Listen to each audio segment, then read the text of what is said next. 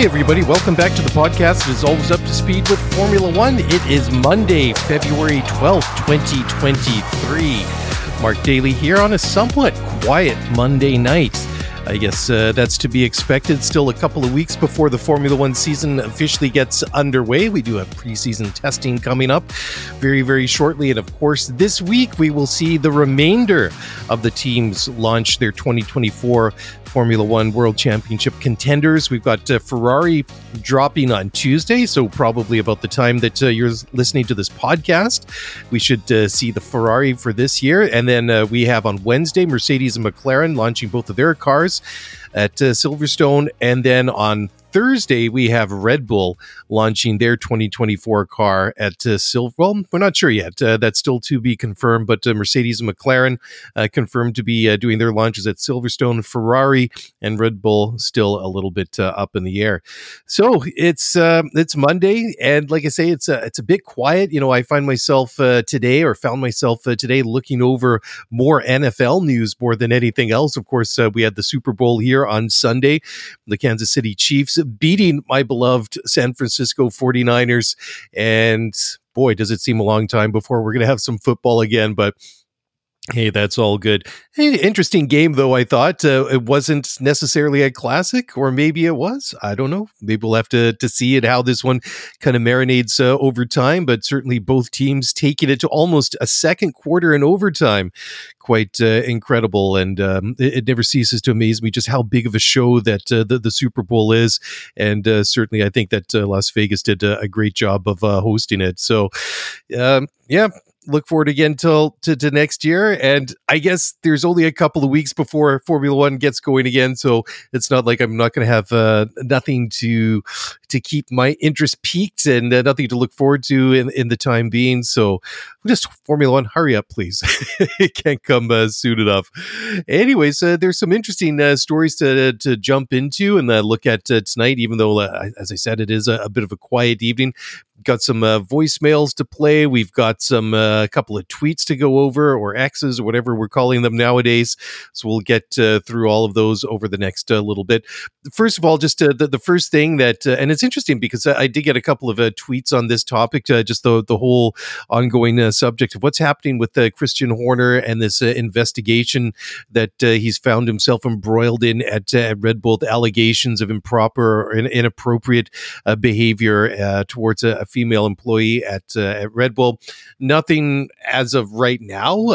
They had a meeting, or he did, Horner, that is, sat down with some of their lawyers and the person that's in charge of leading that investigation for several hours of this past Friday.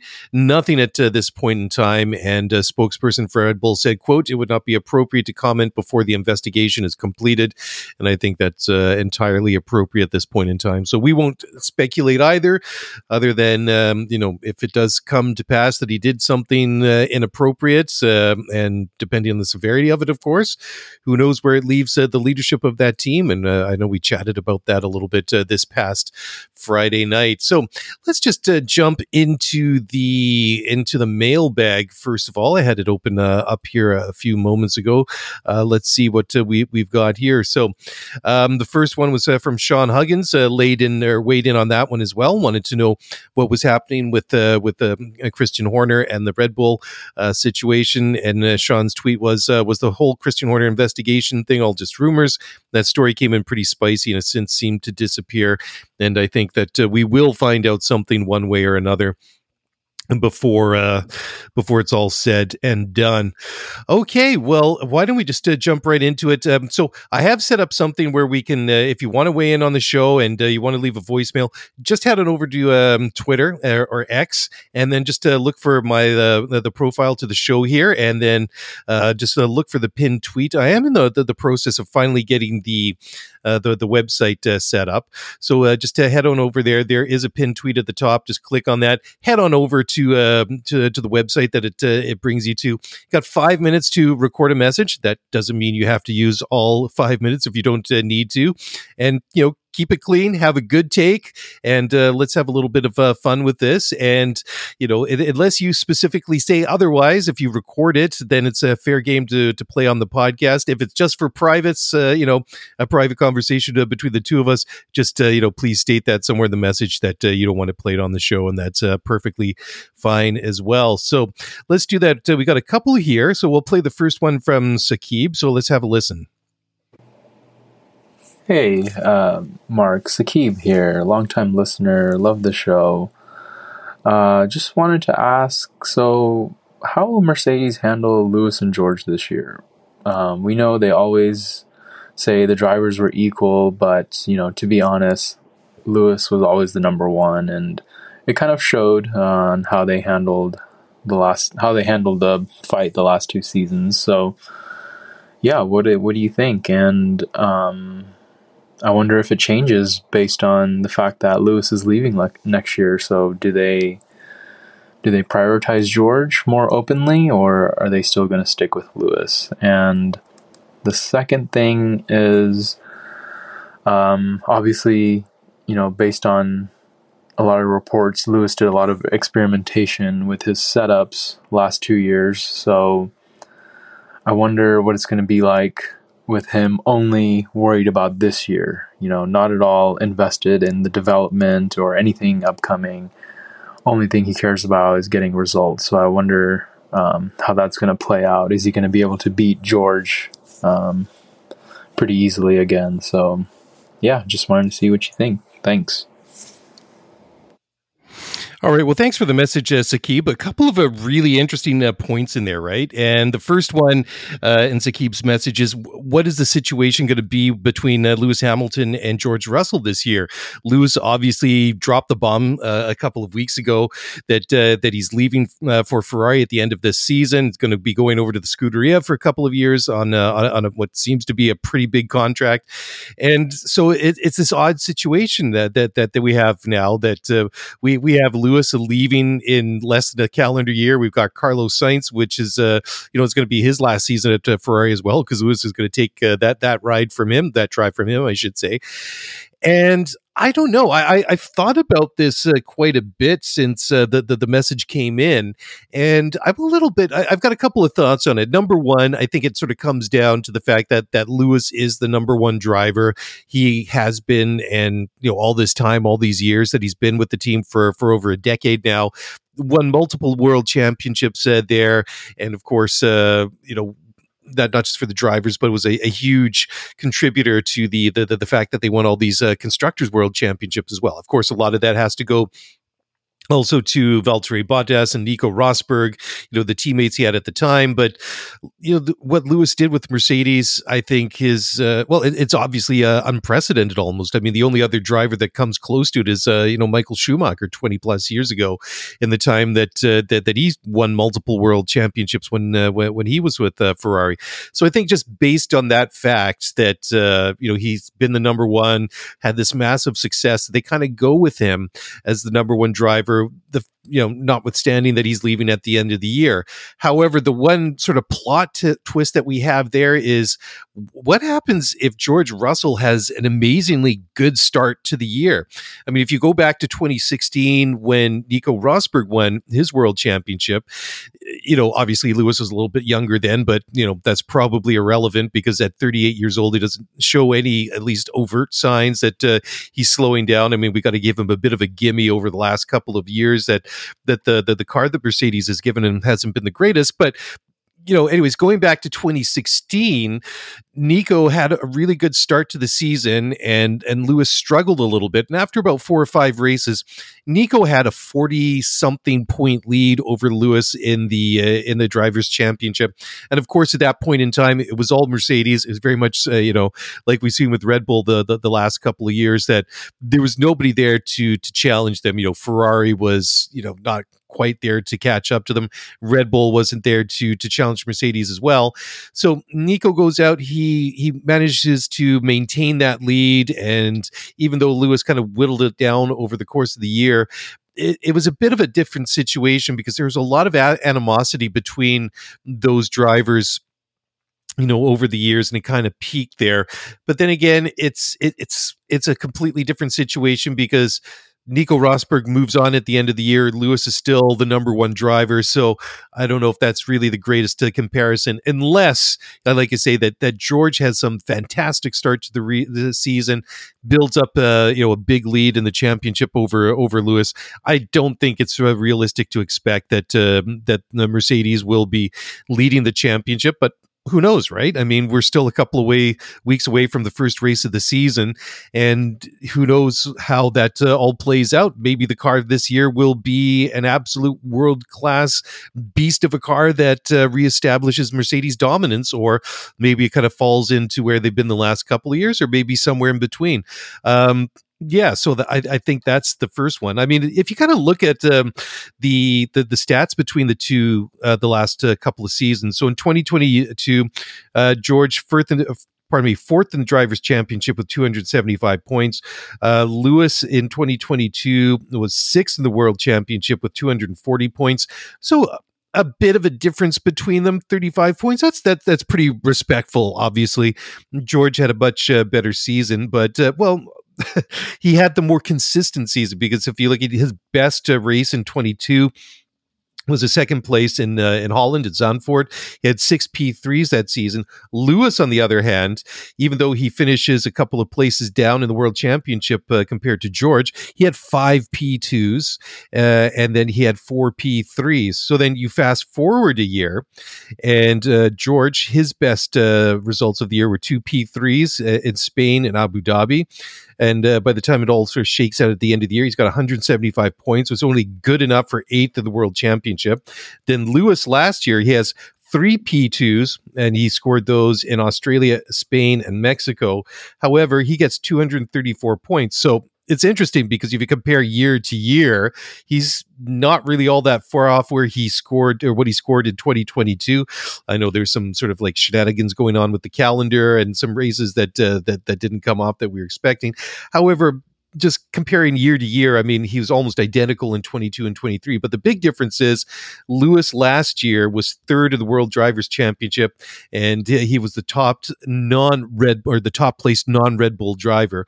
And there was a real difference between the two seasons that Lewis had and George Russell had last year. So it'll be interesting to see how they rebound. I think that George obviously is going to be very, very motivated to really pick up and get back to where he was 2 years ago, because he can see now that, maybe this is his team for the taking, right?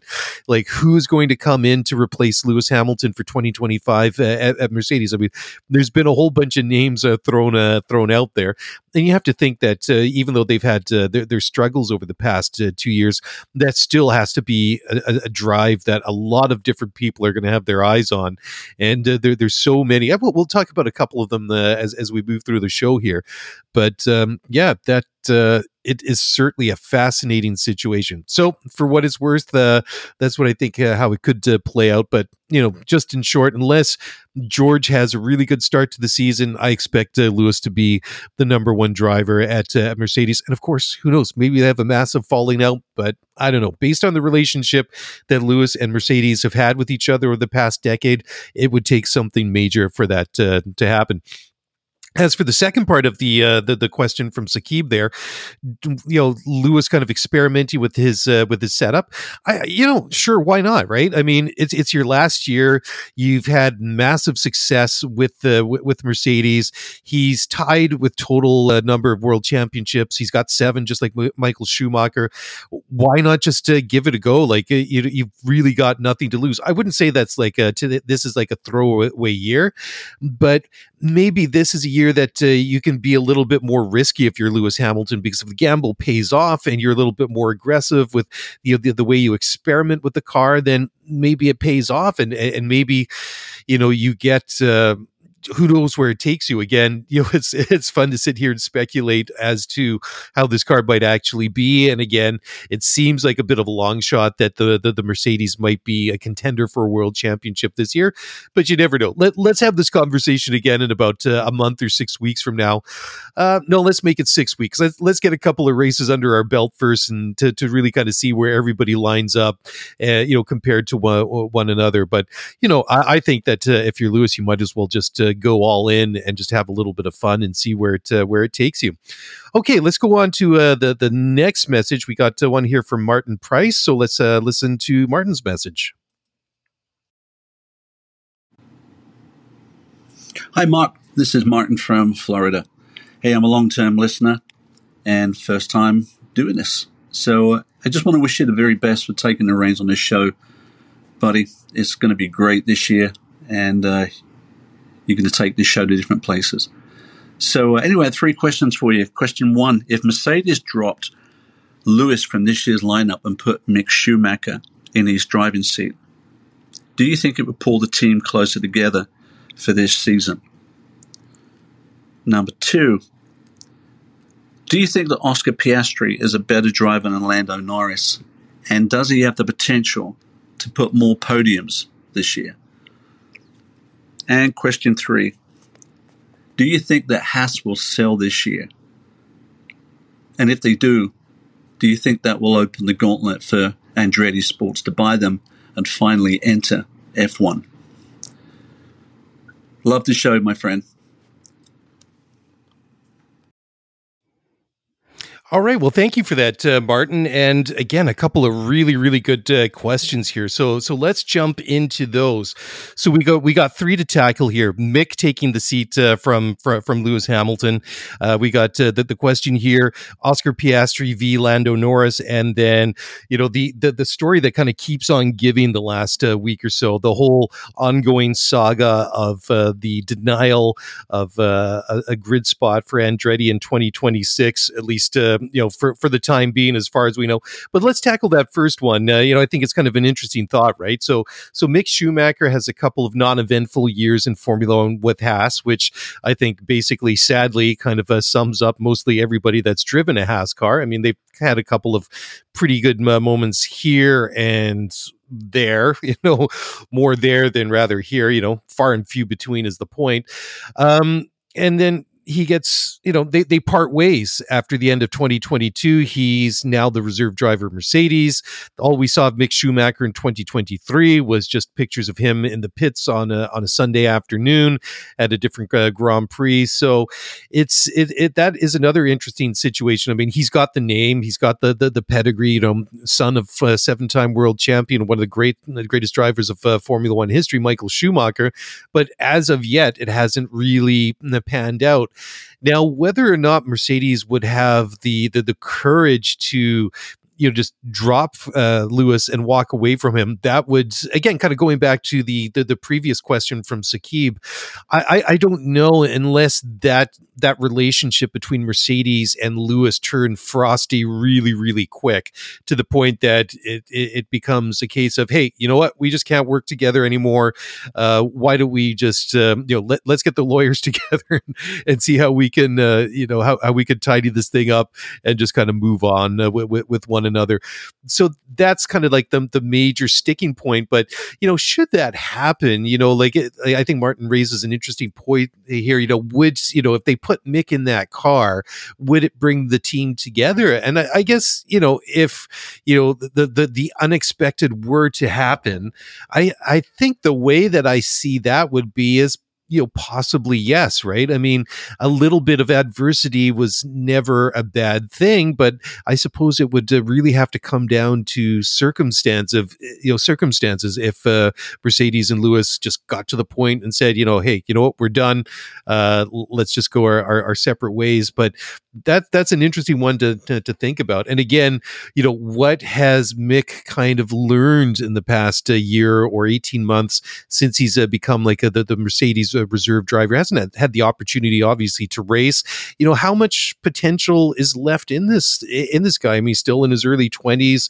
I mean, you can make the argument that that Haas wasn't really the place for him to be to start his career. Maybe he didn't get a fair shake at it. Yeah, I think that's a fair enough comment to have, but I mean, or conversation to have. But I think when it comes down to it, I think what's maybe a little bit more to the point is that, regardless of where it is, that, maybe he's not with the greatest team with Haas, but, do you make the argument and say, well, at least if he's not going to win races there, then at least he's getting the chance to get real miles in a Formula One car, race in race situations, and all the things that that you just can't do in a simulator. So that's the other side to that conversation. Now, this next one, the comparison between Oscar Piastri and Lando Norris, I think this is going to be one of the really interesting stories to watch this year. I think that Lando, since he joined McLaren, a number of years ago now, has done a really good job. I mean, this is a team that under Zach Brown has really been reinventing themselves, and there's been some ups and some downs, but I mean, they've been trending upwards. I mean, since Zach Brown took over as CEO of McLaren several years ago, when the team was obviously not in a great place, it was pretty chaotic. There was, let's just say they had their issues. He's turned them around, and I think in a fairly short amount of time. I mean, you've got Andrea Stella now, who is the team principal, and that was kind of a shock move or appointment, because Andrea Seidel moved on from McLaren to take over the top job at Audi, and is going to lead them into Formula One in 2026. And that was something that maybe perhaps a lot of us didn't expect to see happen. But Stella, who was an internal hire, takes over, and the team kind of they continues progressing in the right way, at least in the second 2/3 or the second, well, maybe not the second half of the season, but at least just before the summer break last year. But it looked like it was going to get off to a bit of a shaky start, but we saw some interesting things. I mean, if you just compare Lando to Oscar last year, Lando had 6 P2s, he had 1 P3, had 197 points, which is good enough for 6th in the World Championship. So pretty respectful, right? And obviously, I think it's a fair discussion to have that had McLaren not struggled in those first, what was it, about like 8 or 9 races of the year until we got to Austria, and they got that really good upgrade package on Lando's car, that they left quite a lot of points out on the track, and I think that probably goes for both of them. I mean, you look at Oscar's record for last year; he was 9th in the World Championship. He had 97 points, and he had a very, very good rookie season. I mean, if you look at Oscar's best results of the year, he had a P3 in Japan, he had a P2 in Qatar, and I mean, what can you say about like Oscar Piastri? Sure, it's only 97 points, but this is a driver that, if you look through the first number of races, he retired in Bahrain. He's 15th in Saudi Arabia, decent 8th place at his home Grand Prix in Australia, then an 11th, a 19th. He gets a single point in Monaco, and then he's in outside of the points for Spain, Canada, and Austria. And Austria is an interesting comparison, because Lando in Austria gets a P4 that weekend, and that's the weekend where their season really turned around. And compared to his teammate, Piastri finishes in P16, but from there it was really no looking back. I mean, Lando on the, if you go back and look at the stats, I mean, even even though Piastri does manage a couple of podiums later in the year, and Lando's record is still pretty good. It's excellent, really, in that second half of the season last year. It's interesting. I'd have to really dig into the stats to see how they compared one-on-one. But I think that what we saw from Oscar Piastri is that I think he really signaled to the rest of Formula One that, hey, I might be a rookie, but I'm here. I'm here to win races and maybe championships if things work out. So I think what I'm trying to get around to say is that Oscar Piastri basically put Formula One on notice, and I think it's going to be fascinating to watch because Lando, I think, is one of these drivers that we've been looking at over the last couple of years. That hey, if you give this guy a good car, there's a potential that he's going to win races, and I don't think there's any question about it.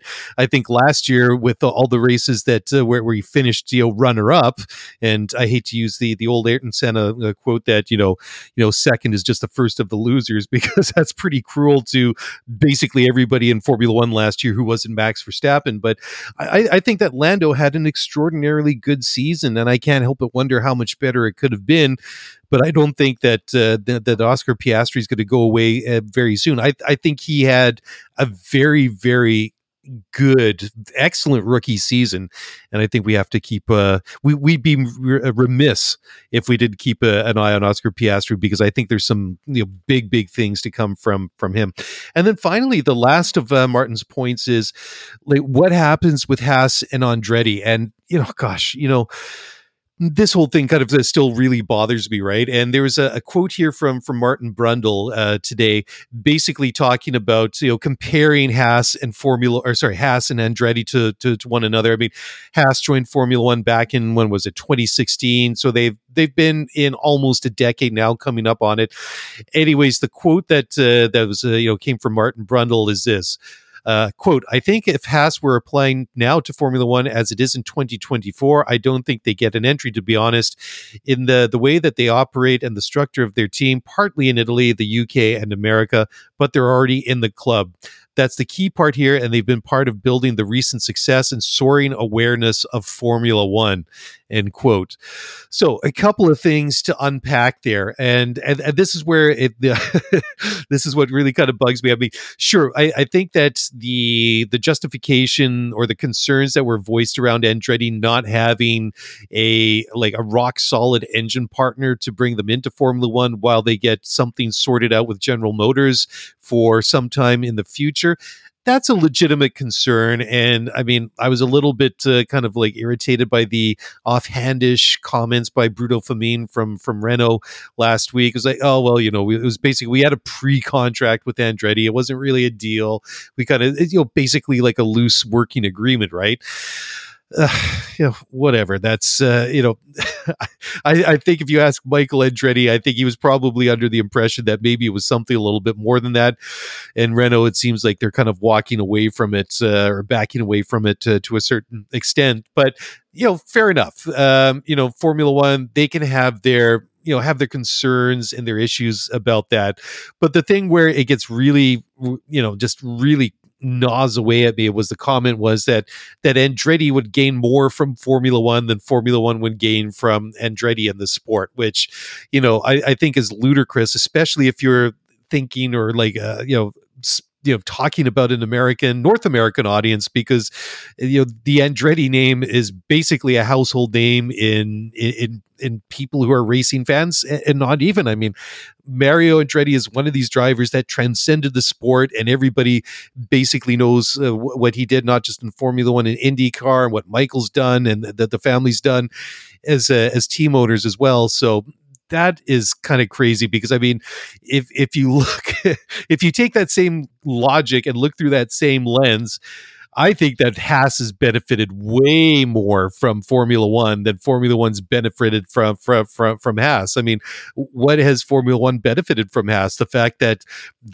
Gunther Steiner, the now former team principal, is a bit of an eccentric and sometimes foul-mouthed cult figure to Netflix fans who like Drive to Survive. I mean, not to take anything away from Gunther, I mean, but I think more people in that case are fans of Gunther Steiner rather than fans of Haas, right? So I find that that logic just one-on-one is just it's silly. I mean, you can't say that to Andretti without, looking at Haas in the same way, because they have, they've benefited many, many more times from being in Formula One than the other way around. And who knows? I mean, is it likely that they would sell the team and Andretti buy it? I guess, maybe that comes down to Michael Andretti and Gene Haas having a conversation, and Gene maybe saying to Michael, "Hey, Michael, make me an offer I can't refuse." Maybe it comes down to that. But, if you kind of go back a couple of years ago, it seems like there was a lot of smoke around the whole Andretti buying Sauber at that time. And then that didn't go away. I mean, that at the time, I mean, it was reported to be somewhere in the neighborhood of maybe, what was it, $200 million is what Andretti was willing to pay for the, Sauber at the time, which, let's be fair, that would have been a bit of a rock bottom, price to buy a Formula One team. So who knows how accurate those stories were. The key point is that it didn't happen, and Andretti moved on to other things and tried to secure a bid to get a grid spot in their own right. And of course, that hasn't worked out, but at least not till date. But I don't know, the comparison between themselves and Haas, I think is. I think it's apples and oranges. I think that Andretti is a far more credible, obviously, racing entity, team, corporation, whatever you want to call them. And I think that their intentions are not just to show up and just drive laps around Formula One circuits, but I think that they would want to make a serious go of it. And why not? I mean, they've been so successful in so many other things. I read out the stats there a couple of weeks ago of what the Andrettis have achieved, like as drivers and as team owners, and it's second to none. I mean, it's very, very impressive. So who knows? Maybe Gene Haas sells the team. Maybe Andretti buys them. Maybe neither of that happens. Again, it's one of those stories that we're going to just have to sit back and let unfold over the weeks and maybe months ahead. Anyways, thank you for those. Again, love the comments, love the voicemails. By all means, I'll keep retweeting that until I can find or make time to have a proper landing spot on the website and get that up and going. Finally, get that live, and love it. Love to hear the comments and questions from people. Remember, this is a podcast by Formula One fans for Formula One fans. Let's have some fun. Let's talk about Formula One the way that we want to talk about it. I mean, we're not beholden to anyone. There's no media credentials to worry about. I mean, that doesn't mean that we can go offside and speculate or be libelous or slanderous or just but I mean, we can have fun in our own way with it. So by all means, please leave a voice message or send us a tweet or an email at scooteryf1pod@gmail.com, and we'll always get around to those. Okay, time for a quick break. Going to come back. There's a couple of stories here that I want to touch on. It's going to be a bit of a shorter show tonight, but hoping that by the time I come back on Thursday for the bigger of the lengthier, maybe the lengthier of the two shows per week, that there'll be some more news that will build up over the couple of days between then and now, or now and then. Anyways, time for a quick break, for a quick message from our sponsor. So don't go away. I'll be back in just a moment.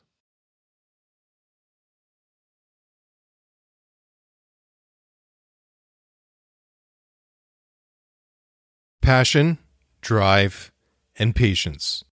The formula for winning championships is also what keeps your ride or die alive. eBay Motors has everything you need to maintain your vehicle and level it up to peak performance. Superchargers, roof racks, exhaust kits, LED headlights, and more. Whether you're into speed, power, or style, eBay Motors has you covered.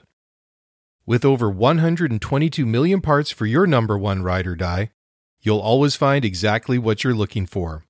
And with eBay Guaranteed Fit, your part is guaranteed to fit your ride every time or your money back. Because with eBay Motors, you're burning rubber, not cash. With all the parts you need at the prices you want, it's easy to make your car the MVP and bring home huge wins. Keep your ride or die alive at ebaymotors.com. Eligible items only. Exclusions apply.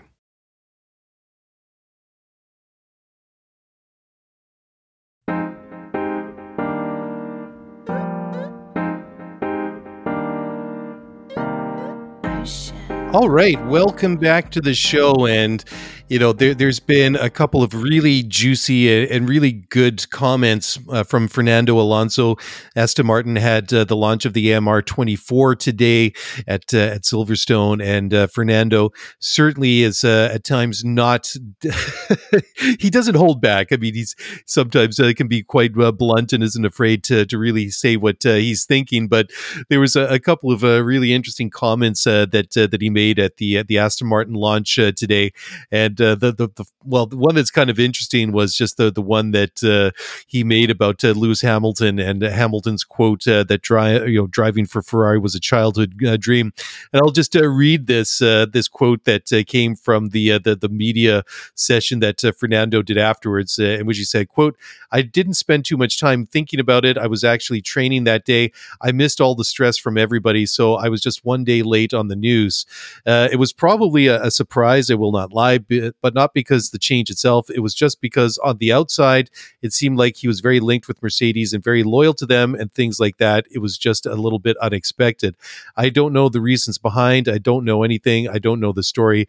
I didn't pay too much attention." Then Fernando goes on to say, quote, "It was not his childhood dream 12 months ago, no. Or 2 months ago, I guess. It was a different dream. I hope he enjoys the experience. I think it's a very special team, but it's more special when you win. It's been a few years already since they have a very fast car and they were fighting for big things. Maybe Lewis can bring that extra fight for the championship because the car is there. At the end of last year, even with a very dominant Red Bull car, Ferrari was still able to match the lap time and to be faster than them in most of the qualifying. So I think the car should be fast enough," end quote. And of course, we have to dial this back again a little bit because Fernando and Lewis were teammates back at McLaren way back in the early 2000s or towards, was it 2008? And let's just say they just did not get along. So that relationship, I think, is maybe, mellowed a little bit over time. I mean, Fernando now 42, Lewis 38. And it's funny, too, because when I was thinking about that a little bit earlier tonight, when I was going through and looking at these quotes, that I felt at the time that there was such a big gap between the two of them, but they were fairly young when they were, when they were teammates together. I remember seeing Fernando at the European Grand Prix back at the Nürburgring in 2001. I mean, he must have been like 15 years old at the time. I mean, he was a very prodigious talent. And I guess he would have been racing for Minardi in those days. But I mean, like some of the drivers we see in this current generation, that Fernando Alonso was one of these drivers that was still quite young when he entered the sport way back in the day. But anyhow, that those quotes from him and just questioning the authenticity about Lewis's statement about driving for Ferrari has been one of his childhood dreams. There was an article last week that that was posted by Matt Bishop, who has been around Formula One for years and has worked with Lewis and a lot of these top drivers.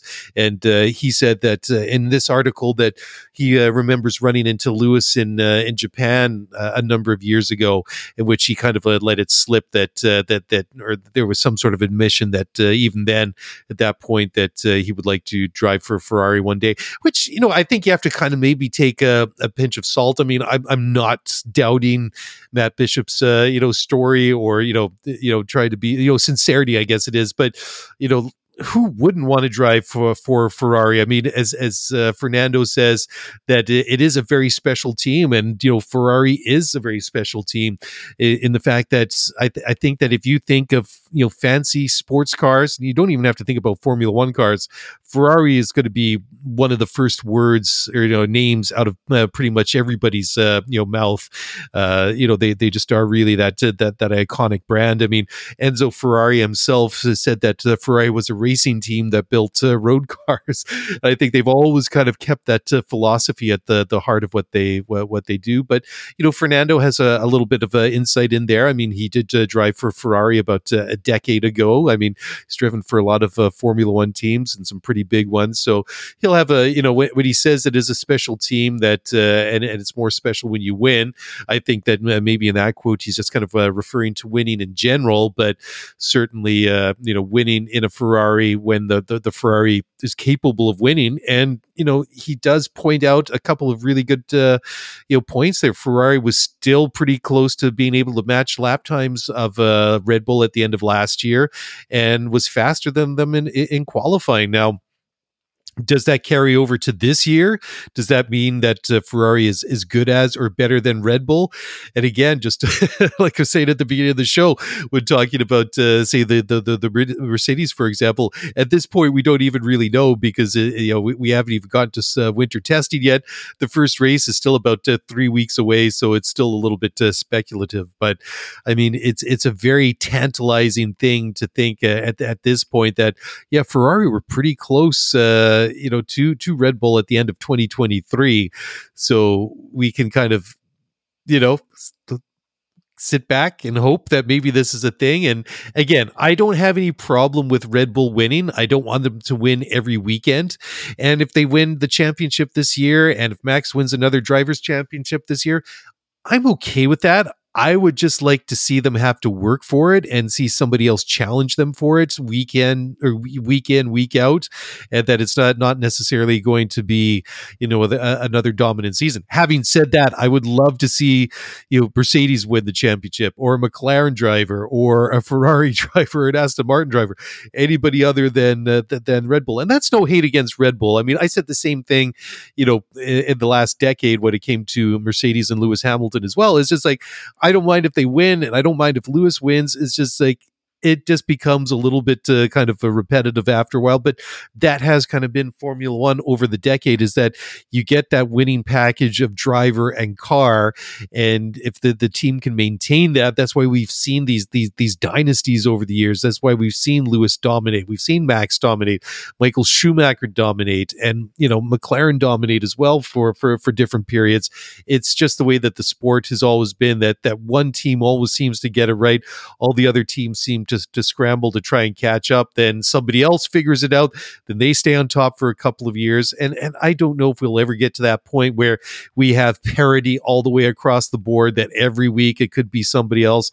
And maybe that's a little bit of kind of wishful thinking, a little bit of, maybe it's a little bit unrealistic, but, even if we had a couple of teams kind of mixing it up, that the gaps between your Red Bulls, your Mercedes, your Ferraris, your McLarens, for example, was a little bit closer, that the drivers from any one of those four teams could go out and fight and scrap with the other three on a Sunday afternoon and make it a little bit more unpredictable that way. So interesting story nonetheless. Okay, the next one here is that, just again, Fernando's quotes, just that maybe Lewis could be the spark to lead a title charge at Ferrari. And why not? It's pretty obvious that despite all the money, despite all the expertise, despite the pedigree that this team has, it's missed something the last couple of years. We saw that with any one of the team principals, like Mattia Binotto, Stefano Domenicali, Maurizio Arrivabene. People that all were, very qualified to do that job in their own right, had some, mixed success here and there, but nobody's been able to push them over the line. I mean, we're going on now, 15 years since they won a world championship, when Kimi Räikkönen won it back in, what was that, 2009? No, wouldn't have been 2009. But it's been a very, very long time since they've won a drivers' championship. I mean, it's almost incredible to sit here and scratch our heads and kind of wonder, well, when has it been?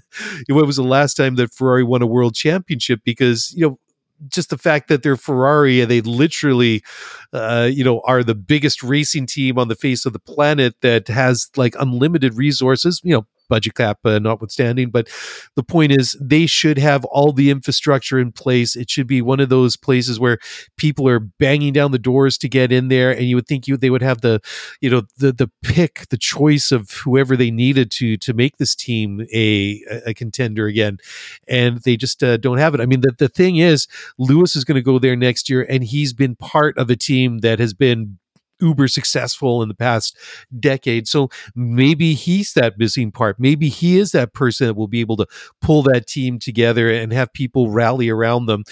And it's going to be a little bit tricky in that sense as well. We still don't know whether or not his race engineer, Peter Bonington, who turned 49 today, and happy birthday, Bono, is going to go to Ferrari with him next year. We have the whole concept of, or the whole practice that, put in place that, senior people in Formula One have clauses in their contracts to prevent them kind of moving around at a moment's notice. So we don't know what will happen with Bono, whether or not he'll stay with the Mercedes, whether or not he'll go and take a year's gardening leave, and so again, that's another story that we need to keep an eye on. But Lewis definitely has it, and maybe that it is that. Everything that he is that could really pull that team together and help them win the championship, because I mean they're obviously well overdue to win over there. So we'll see. All right, sticking with Fernando Alonso, Fernando was talking to the media again at Silverstone earlier on Monday at the launch of the car, and the subject of his future came up. He's under contract until the end of this year. Of course, there's that Mercedes seat that's open for next year. So he was quizzed and asked about the potential of where he might go for next year. And, Fernando, 42 at the, right now. So, I mean, he'd be 43 this time next year, obviously. So when he was asked about it, where his future lies after this year, he said, quote, "First of all, I need to decide myself what I want to do for the future. If I want to commit my life again for a few more years to the sport, which I love, but I love driving. I've been driving all over the winter, different cars, DTM, kart cross, rally car, go-kart itself. I love Formula One, but generally I love driving. So if it's not Formula One, I will find myself happy in any other form of motorsport, and maybe having more time for my private life, which is also very important at this age. But this is a decision that I need to do with myself. I need to think, and I need to commit to a team eventually, and then make sure that I understand that in the next few years of my life, it will be that team and 100% of my time. Once I do that decision, I want to sit with Aston Martin and say, okay, I make this decision. I would love to continue with this project, because I think we did a good step forward in the last year. We built a lot of things together. We have this new facility here. We have everything to succeed for the future, and I trust this project.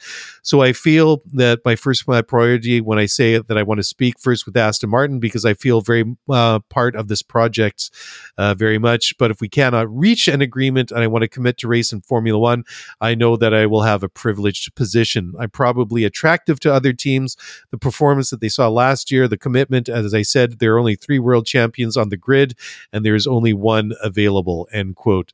So there you go. So Fernando kind of leaving the door wide open that, he is open to other things if it's not going to happen in terms of a new contract with Aston Martin in 2025. Even if he wants to commit to something after this year, that sounds like it's going to be a little bit of a question mark itself.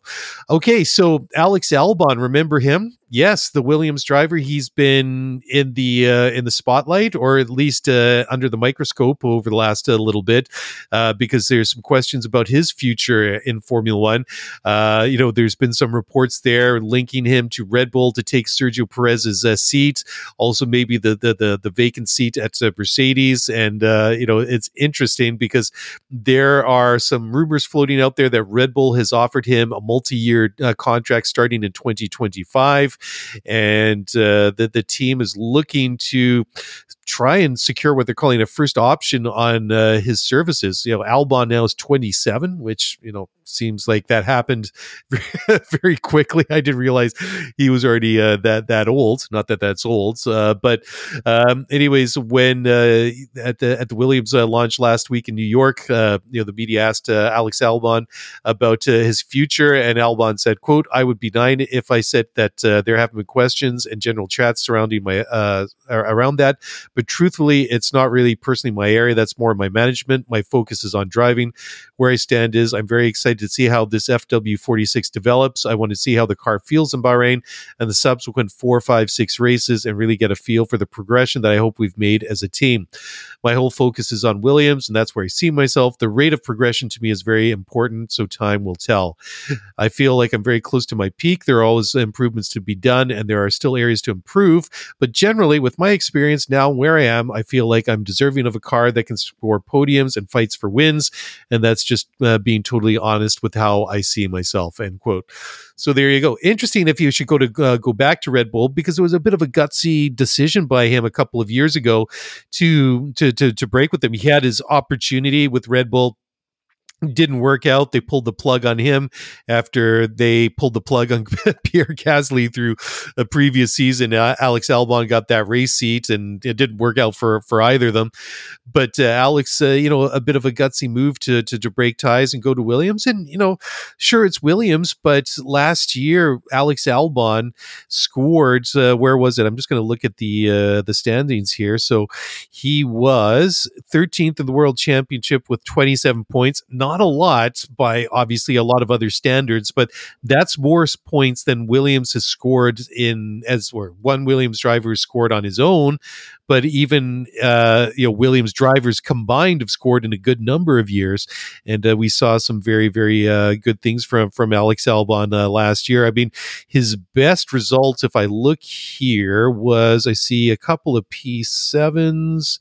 And looking all around, we got a couple of P7s here and there, but a lot of points finishes for him. 4 retirements on the season, but quite a few points finishes. I mean, he was did some really good things in qualifying and just generally made headlines for all the right reasons.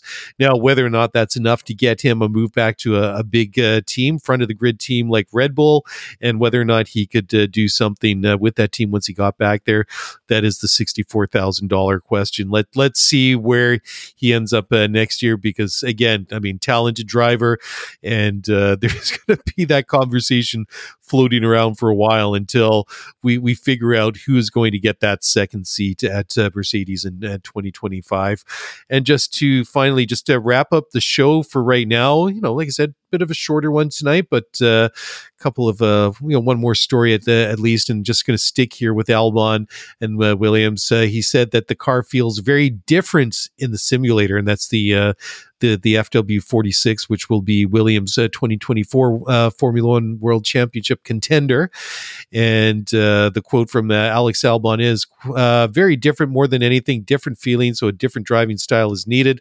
I don't want to speak too soon, but the FW45 always had some consistent limitations with the car, especially when we went to tracks like Monaco or Barcelona. They were highlighted. Low speed was always a big issue for us. Braking was always a big issue for us, but also high speed, long corners were difficult for us. Definitely in the simulator, you can see that these areas have improved, but at the same time, that comes with quite a different driving style. When we hit the track, you can really start to try and understand it and pick it apart, end quote. So, depending on what happens with that car, if it's better, if it's not, that's all going to be, it's going to come down to the influence that James Vowles has on that team as team principal. I mean, this will be his second team with the season, and this is the opportunity to really start putting his own mark and his own impression upon the team, because he's to more or less had inherited the team in the car last year from the previous iteration under Jos Capito, and of course they parted ways with him in the off season between 22 and 23. So Vowles already came in at the end of a development cycle, so he's had a chance to work with what they already had last year and improve what they could, and then basically clear the slate and try something different for this year. I mean, Vowles, had a very, very good time at Mercedes, very qualified, very smart person. So let's see what he can do there. Anyways, just one final story here. Just pick this one up here. So Danny Ricciardo's been talking about some of the speculation linking him to the seats at Mercedes for 2025. Ricciardo did offer an opinion or a quote on that, and it is follows. quote, I'm definitely not looking that far ahead at this part of my career. Looking ahead feels a bit like a year closer to the end. So it's more reason for me to be there now and really take it race by race. I guess in Mercedes' position, they are in no rush, so they will judge everyone, how they're doing, the driver market, whatever. So I think this is a good position for them. Part of me is also happy not to be involved in all this crazy stuff, especially this early in the season. So if the silly season happens without me, then that's fine with me at this point, end quote. So there you go. Ricardo not really giving anything away, and who knows? I think he has to be like that. I think he has to be kind of a little bit, play it cool, because he has to kind of prove that he's worthy of a drive in Formula One. And I know we saw some good things from Danny Ricciardo in the second half of last season when he came back to AlphaTauri, and I was going to say Toro Rosso, but, same thing. Anyways, he had a bit of a setback, obviously breaking his hand in Holland. And now, we saw him again at the end of the season. So he needs some meaningful miles, and whether or not he still got it, and whether, whatever it Danny Ricciardo is or has at this point is something that Mercedes wants, we'll have to wait and see. But I don't know if he would necessarily be a good fit or the driver that they want. I mean, you have to have an extraordinarily good year to get an offer from Mercedes to go there in 2025. Anyways, going to wrap it up right here. Thank you very much for listening to the show. Going to be back on Thursday night. Got somebody lined up to come on the show with me, and we're going to talk about their project, and we're going to talk about all the latest stuff. Got some interesting folks lined up for guests over the next couple of weeks. I did get one comment as please help, please bring more people on the show, because it's a little bit tough listening to you for an hour. And I thought maybe that was from my wife's burner email account, but I've been assured from her that definitely was the case. But I get the point. A little bit of a variety is good here or there. So I've been trying to connect with people that have been trying to do things for a while. And fortunately, finally, at the turn of this year, my schedule and my work life, has got all sorts of time and flexibility. So I'm finally able to do all these things I've been meaning to do for a very, very long time, and looking forward to connecting with a lot of different guests over the weeks and months ahead. Anyways, going to leave it right there. Again, thank you very much for listening to the show. Oh, just before we go, did have one review that came in this week on Apple Podcasts. Just wanted to read that out. That comes from CJMD55 in the USA. And the quote, and it was 5-star rating. Thank you so much for that. The review is great pod. Working from a solid knowledge of the history of the sport, the perspective on the show is fresh, current, and it's interesting. It is a must listen after each race. Sound quality and pace are refined, as good as it gets. No goofy hot takes. Pair with a highly technical pod, and you're all set for and ready to go. All right, awesome. Thank you very much. I really, really appreciate that. I think that that got a little bit butchered at the end. I think that Apple cut off something there, but I really appreciate that. And that is the best way that you can support me and what we're doing here on the podcast is head on over to Apple or to Spotify, anywhere else where you enjoy your podcast, and leave a kind rating and review. It really is appreciated, and it only takes a couple of moments out of our busy lives to do so. Anyways, I'm just going to park it right there. We'll be back on Thursday night. Tweet me at Scuderia F1 Pod or send an email, scuderiaf1pod@gmail.com. That's a wrap. Bye for now.